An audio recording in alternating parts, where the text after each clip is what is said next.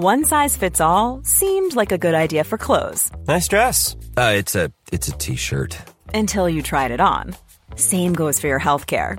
That's why United Healthcare offers a variety of flexible, budget-friendly coverage for medical, vision, dental, and more. So whether you're between jobs, coming off a parent's plan, or even missed open enrollment, you can find the plan that fits you best. Find out more about United Healthcare coverage at uh1.com. That's uh1.com. My business used to be weighed down by the complexities of in-person payments. Then, Stripe Tap to Pay on iPhone came along and changed everything. With Stripe, I streamlined my payment process effortlessly. No more juggling different methods. Just a simple tap on my iPhone and transactions are complete. What's truly remarkable is how Stripe caters to all my customers' preferences. Whether they're using cards, Apple Pay, or other digital wallets, Stripe ensures a smooth checkout experience every time. Setting up Stripe was a breeze, taking just minutes to get up and running. From local markets to global retailers, Stripe helped me expand my reach and grow my business with ease. To learn how Tap to Pay on iPhone and Stripe can help grow your revenue and reach, visit stripe.com/tapiphone. Coming up on DTNS, Google replaces third-party cookies with group targeting, cameras that spy on your neighborhood, and Brave wants to build a new search engine from scratch. This is the Daily Tech News for Wednesday, March 3rd, 2021. In Los Angeles, I'm Tom Merritt. And from Studio Redwood, I'm Sarah Lane. In Salt Lake City, I'm Scott Johnson. And I'm the show's producer, Roger Chang. We were just solving time travel on Good Day Internet. If you would like to get that wider conversation, become a member at patreon.com/DTNS. Let's start with a few tech things you should know. Twitter announced it's opening its Twitter Spaces audio chat rooms to Android users, previously available as a private beta on iOS only. Android users will now be able to join Spaces conversations, although they can't start them for now. That functionality is arriving soon. In an SEC filing, Lyft said the last week of February saw its best week of ride volume since the start of lockdowns related to the COVID-19 pandemic. The company narrowed its expected Q1 loss to $135 million and expects to show positive year-over-year growth in ride volume for the second half of March. Epic Games acquired Tonic Games Group, which includes the publisher, a Regular Corporation, as well as studios Fortitude Games and Mediatonic, makers of Fall Guys. Mediatonic says there are no plans to make Fall Guys free to play, but hopes to bring features of Fortnite and Rocket League to the game, including account systems, crossplay, and squad versus squad modes. Netflix launched something called Fast Laughs on Wednesday for its mobile apps, featuring comedy clips from its stand-up specials, TV series, and movies. Netflix says the new auto-playing feed of vertical videos will provide up to 100 curated clips per day. And what? No, we've never heard of TikTok. Google officially removed its cardboard VR goggles from its online store, a product originally launched back in 2014. The move is another step in Google's shift away from phone-based VR, having already released a cardboard open-source project for developers and discontinuing its Daydream VR headsets in 2019. I have my cardboard right here. Well, look at that. Oh my gosh, look at it. End of an era. Did you ever do it? Still sealed. Yeah, never opened up. So well, now it's a collector's item, Tom. Worth something. Speaking of Google, as we mentioned at the top of the show, Google's going to eliminate third-party cookies. This is part of the privacy sandbox coming to the Chrome browser. Third-party cookies had already been blocked in Safari and Firefox for a while, so becoming less useful. Google, however, is an advertising company, so it's got to do something to make that advertising money. Here's what it's going to do. In a blog post, the company clarified, quote, it will not build alternate identifiers to track individuals as they browse across the web. They said, some companies are going to offer email address tracking and stuff. We're not going to do any of that. They're going to replace identifiers with aggregation, anonymization, on-device processing, and other privacy-preserving technologies. One of these alternatives, and probably the biggest one, is called Federated Learning of Cohorts, or FLOCs. We're going to have another product called FLOC later in the show. Don't get these confused. This is the cohort-based one.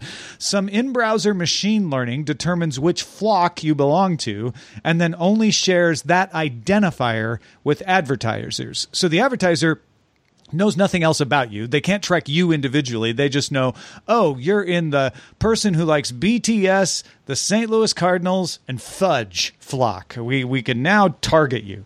Chrome's Privacy Sandbox calls this a web crowd, and it lets you target large groups of people with similar tastes without having to know who they are.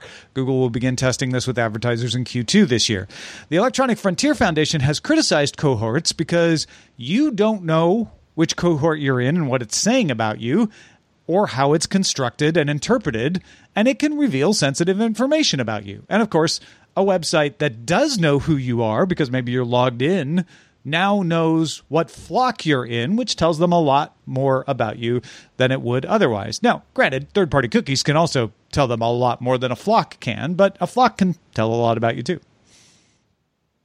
Yeah, I don't know. I don't know how to feel about this. The EFF, I always wait for them to chime in on stuff like this, changes like this.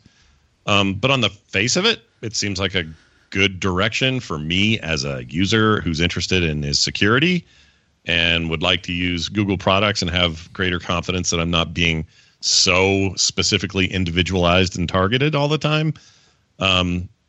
So on the face of it, I like what this sounds like. But when they pipe in and say, hey, some of this isn't transparent enough, that just tells me maybe Google needs to be more transparent about how it's constructed, how it's interpreted, and how it can reveal sensitive information about you. Like if they go all the way on the transparency, then I'm probably going to be okay using Chrome again.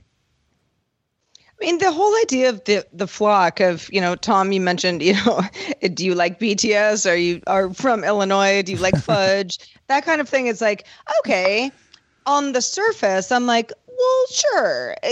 Maybe a little bit less personalization as far as tracking me, but sure, I'm, looking at TMZ.com once a week type of thing. Like, you probably get that I have a mild curiosity about pop culture and celebrities type of thing.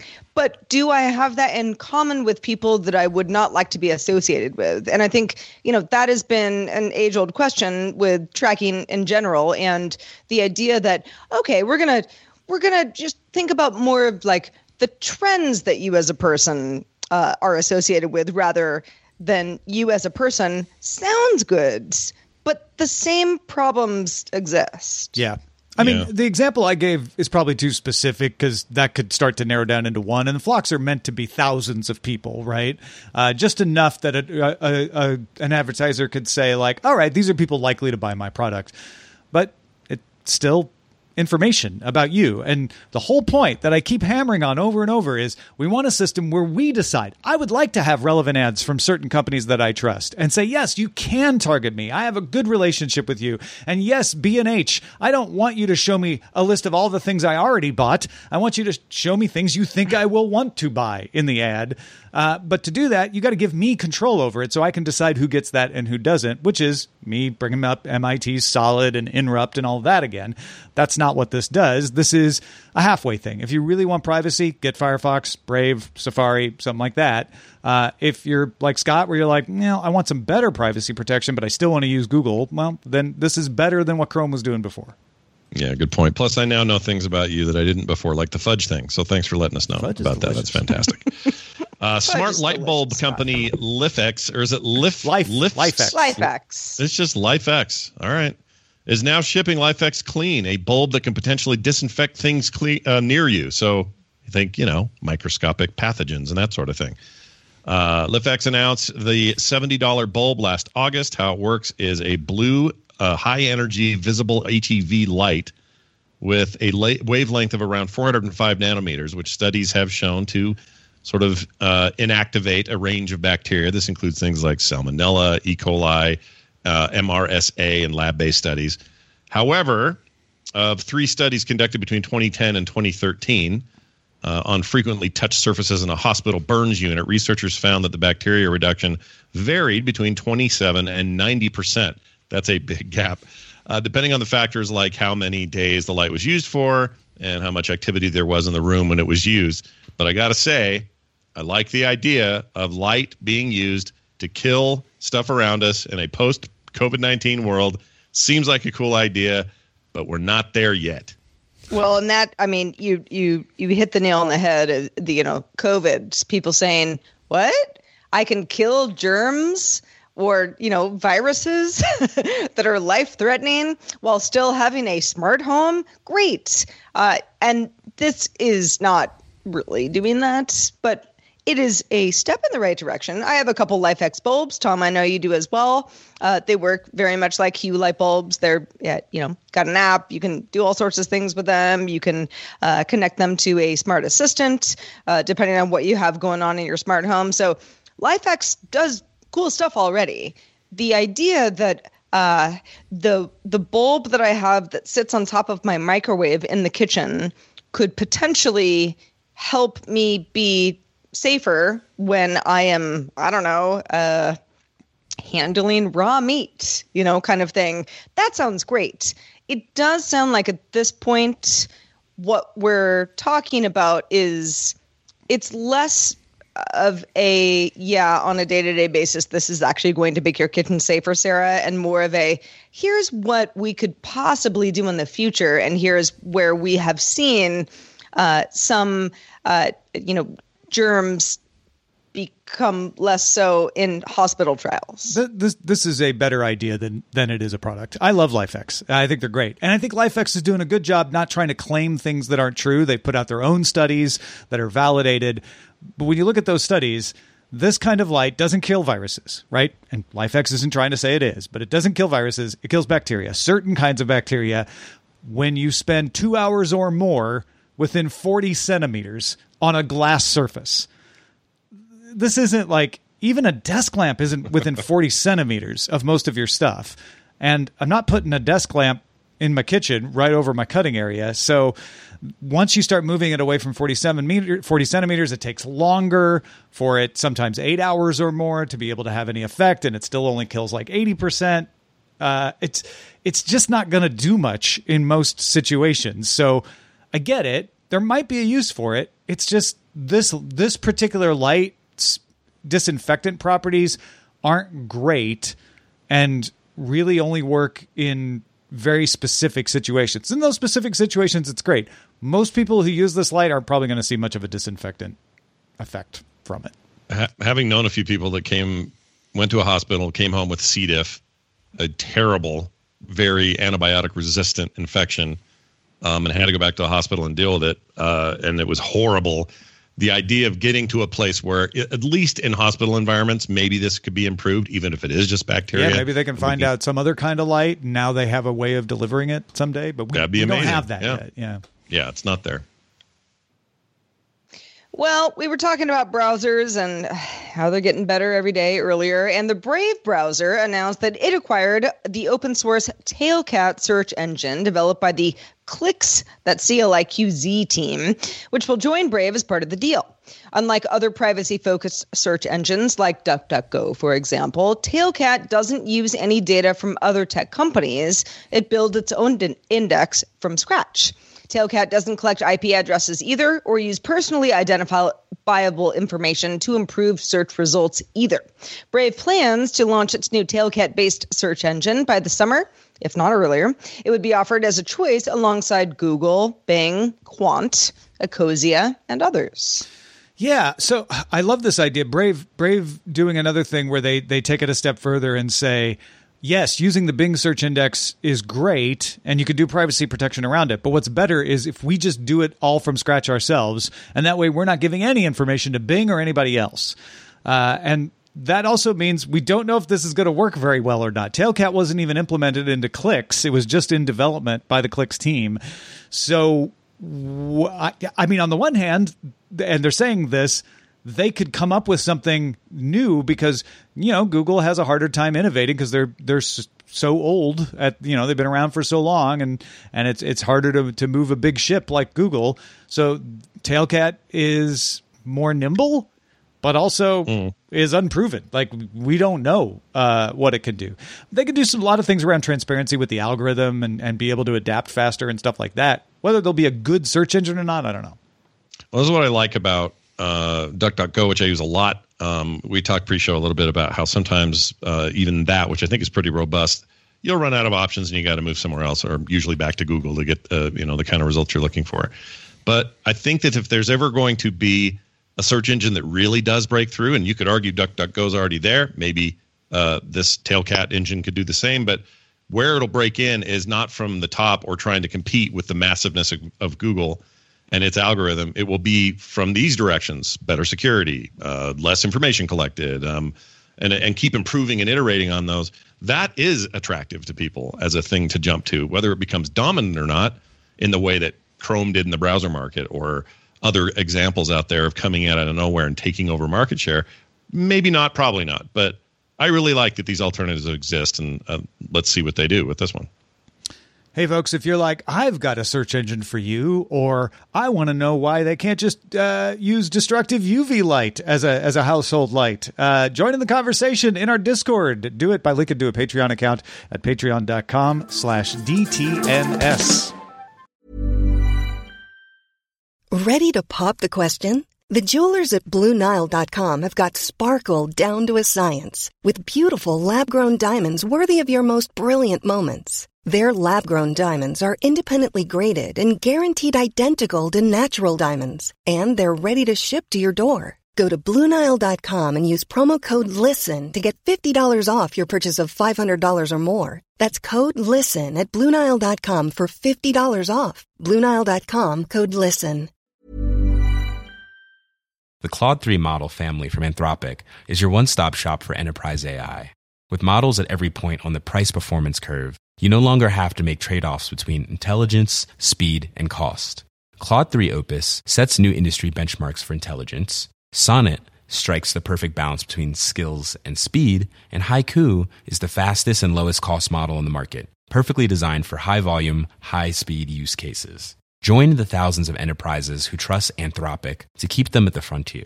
Visit anthropic.com/Claude today. My business used to be weighed down by the complexities of in-person payments. Then, Stripe Tap to Pay on iPhone came along and changed everything. With Stripe, I streamlined my payment process effortlessly. No more juggling different methods. Just a simple tap on my iPhone and transactions are complete. What's truly remarkable is how Stripe caters to all my customers' preferences. Whether they're using cards, Apple Pay, or other digital wallets, Stripe ensures a smooth checkout experience every time. Setting up Stripe was a breeze, taking just minutes to get up and running. From local markets to global retailers, Stripe helped me expand my reach and grow my business with ease. To learn how Tap to Pay on iPhone and Stripe can help grow your revenue and reach, visit stripe.com/tapiphone. All right, we're going to talk about Flock again, but this is Flock, the brand of camera that is used for neighborhood surveillance and can detect people, animals, and bicycles, but is best at detecting cars, specifically recognizing their license plates and their license plate numbers. Flock cameras can log the color, make, license plate number, and state of a car based on the license plate state. It can also learn which vehicles are resident and then only record the non-resident vehicles. The cameras work across distances of 8 to 120 feet. Trade publication IPVM did some testing and found that the identification worked well. Misidentification happened mostly with buses, not with cars. Or sometimes it wasn't as good at determining the state. Cameras are set up with a solar panel and a cellular connection, so you don't have to wire them into anything. They can store images in the cloud for 30 days, then they get rid of it. A Flock camera costs about $1,500 to $2,250 a year, depending on your setup. They're usually sold to homeowners associations, law enforcement, or businesses. Administrators of a Flock camera, say in your homeowners association, can share that data with whomever they want. But Flock has set up a program specifically to make it easy to share that data with police. Motherboard obtained hundreds of emails from about 20 police departments in the United States detailing the use of a program from Flock called Talon, Talon, to look up information collected from Flock cameras. Talon scans approximately 500 million vehicles a month. More than 500 police departments in more than 1,000 U.S. cities have access, and Flock claims it can help police solve 4 to 5 crimes per hour. That sounds like a lot. Flock, like Ring before it, works with police departments to encourage residents to buy the cameras and participate in Talon. Police can search by all the attributes Talon collects, things like car color, license plate number, etc., but also things like spoilers, roof racks, stuff like that. A reverse image search feature planned for later this year will let police see previous movements of the vehicle that may have been captured on all the different Flock cameras participating in Talon. And Flock is partnering with Axon, which makes in-car cameras used for detecting license plates. That will feed into Talon as well. Flock makes 2 models of camera. The Sparrow model collects data for later review, and the Falcon can send automatic alerts to police if a vehicle on a hot list is detected. The Sparrow is not sold alone. You have to buy a Falcon to get a Sparrow as part of a set. Only the Falcon is sold individually. So every setup is going to have a Falcon, which can ping the police. Seems like the Falcon should eat the Sparrow. Yeah. I mean, the story is dense. On one hand, I think, okay, given the world that we live in, at the very, kind of basic level of saying, okay, Sarah's from California. She has California plates, but she's in Idaho. That might help us determine, how many people from one region of the U.S. are in this other region of the U.S. and be able to help, medical professionals kind of get a sense of where people are and where we're all migrating, right? So like in that sense, I'm like, this is pretty cool. And it seems to work well, of course, when you're talking about police departments and why you might want to target certain people and why certain people might be flagged. A very different story. Well, that's the good use, right? The good use is the police know that somebody sneaked in and robbed this house in your neighborhood. Let's go to the tape and find out which non-resident cars came in and out of the neighborhood at that point, and that'll let us possibly solve the crime. Right. I mean, my worry or my take on this is that the same scrutiny that now, they got piled on top of Ring will just get piled on top of these guys. And they even have a cool, super sinister sounding project name like Talon. Yeah. Ooh, well, in fact, I think Talon literally Falcon is the camera. Talon is the claw. Yeah. Right. No, it makes sense to me. But it also sounds like Batman needs to take down Talon before all of Gotham suffers, right? Like it just has this kind of weird sound to it. But personally, I always look at these things and my initial feeling is, it's great. We're going to help with crime. Crime's no good. Nobody wants crime. We're going to have less crime.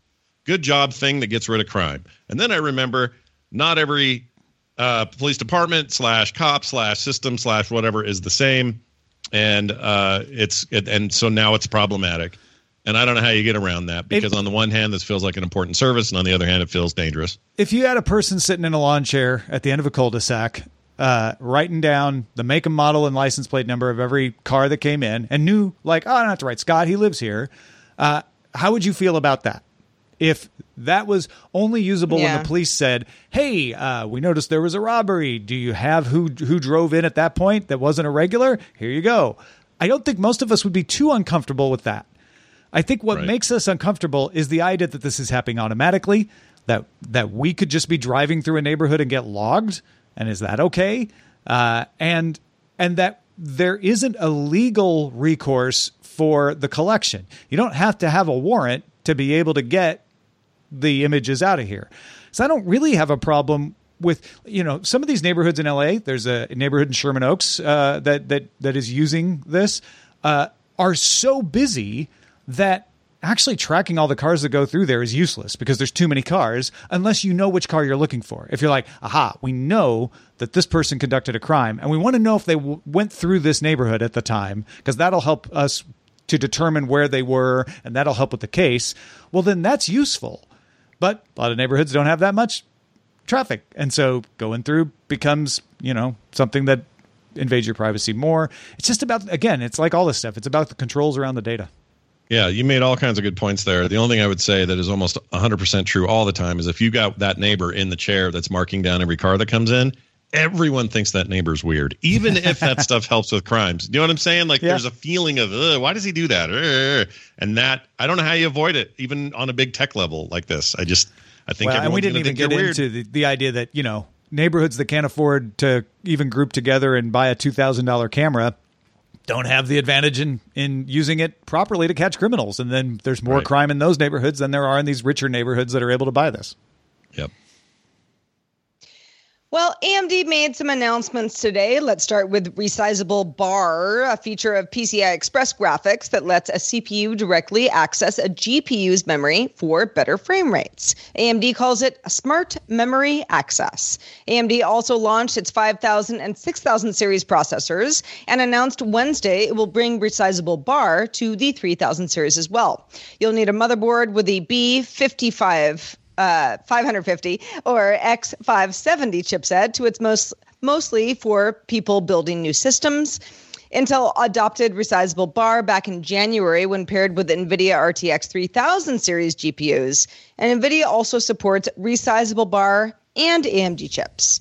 AMD also announced the RX 6700 TX that's launching on March 18th for $479, which is $100 less than the RX 6800. The 6700 XT has 230 watts of power, 12 gigabytes of video memory, and 40 compute units compared to 60 for the RX 6800 and 80 for the RX 6800 XT. It requires an 8-pin and 6-pin connector. Amazing price on this thing. That's really competitive, as you might expect in this very dog-eat-dog world of video card manufacturing right now. But I feel like we're in the same boat with, when can you get one? Oh, it's impossible to get. Oh, the bots got them. They got all sniped. I'm real concerned about that again, especially because that price is so low. That's really good for that power. And I don't know when this nightmare ends with cards just not being available. I mean, that's just something where the chip shortage has to work itself out. Capacity has to increase. The market has to settle out. We've talked about that before on the show. I don't think the 6700 XT is going to be any more available than any other.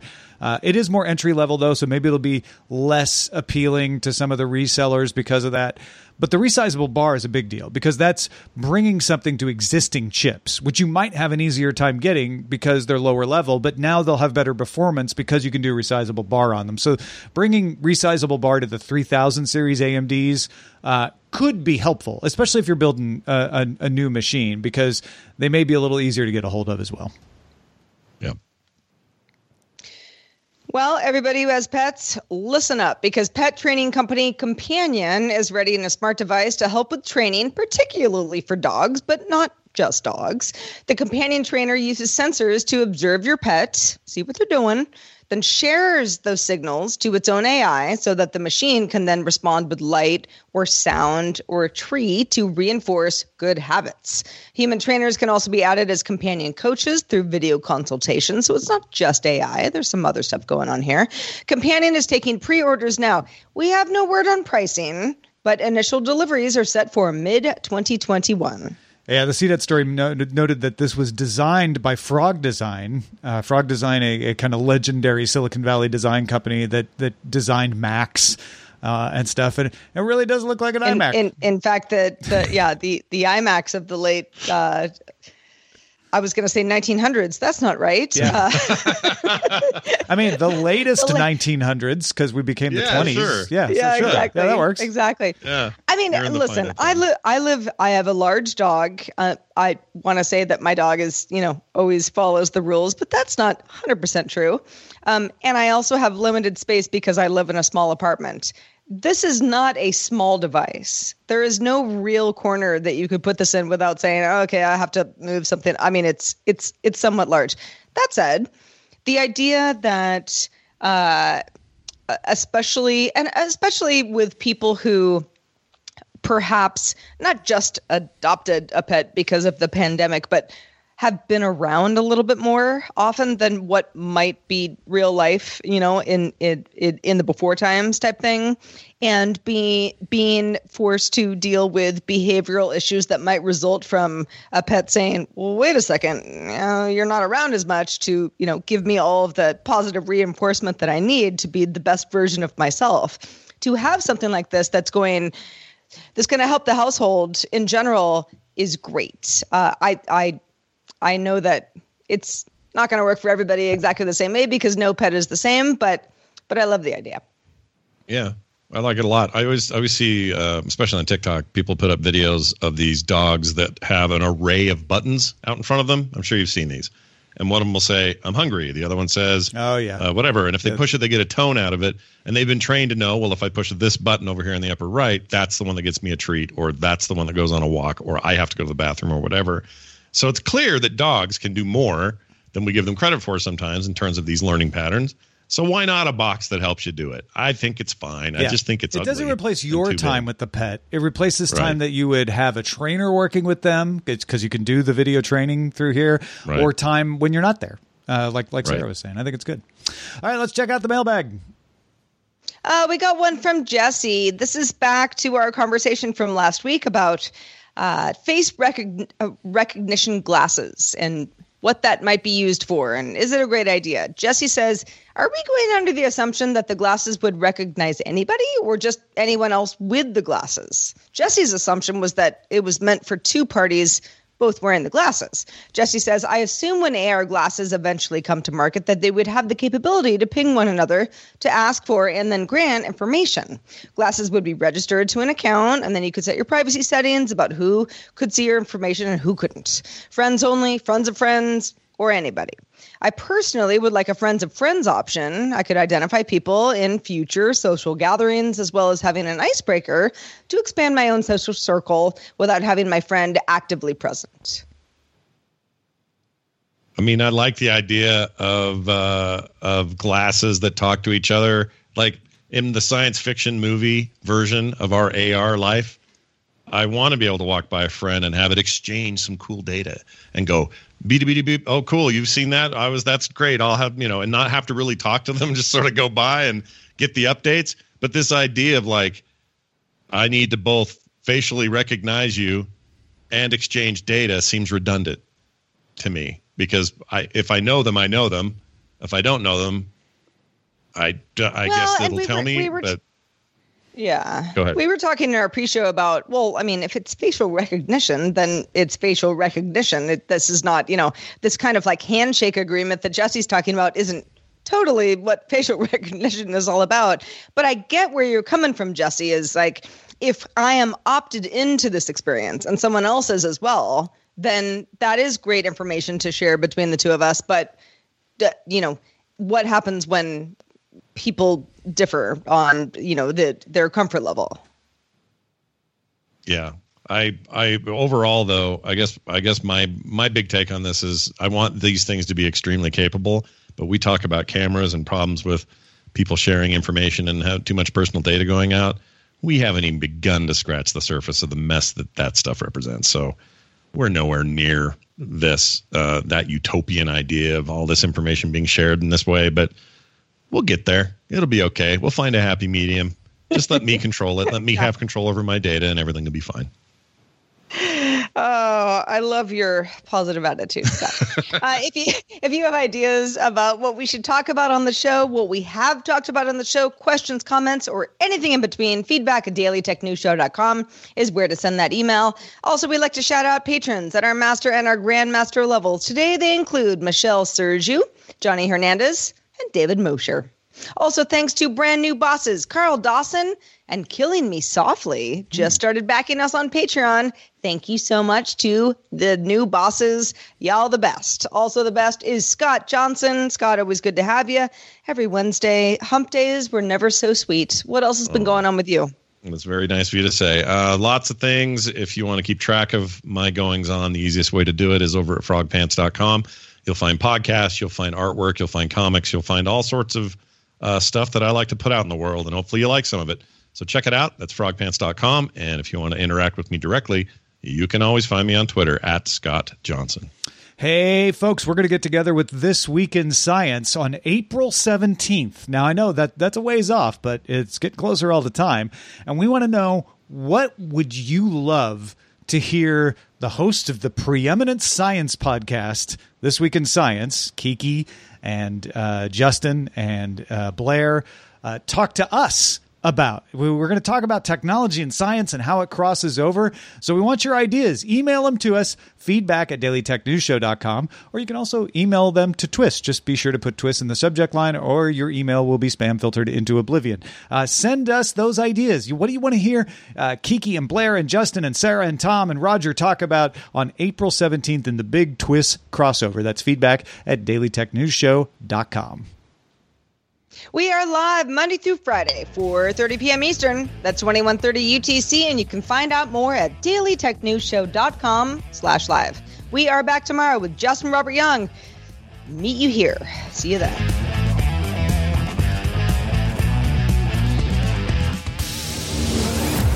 This show is part of the Frog Pants Network. Get more at frogpants.com. Diamond Club hopes you have enjoyed this program.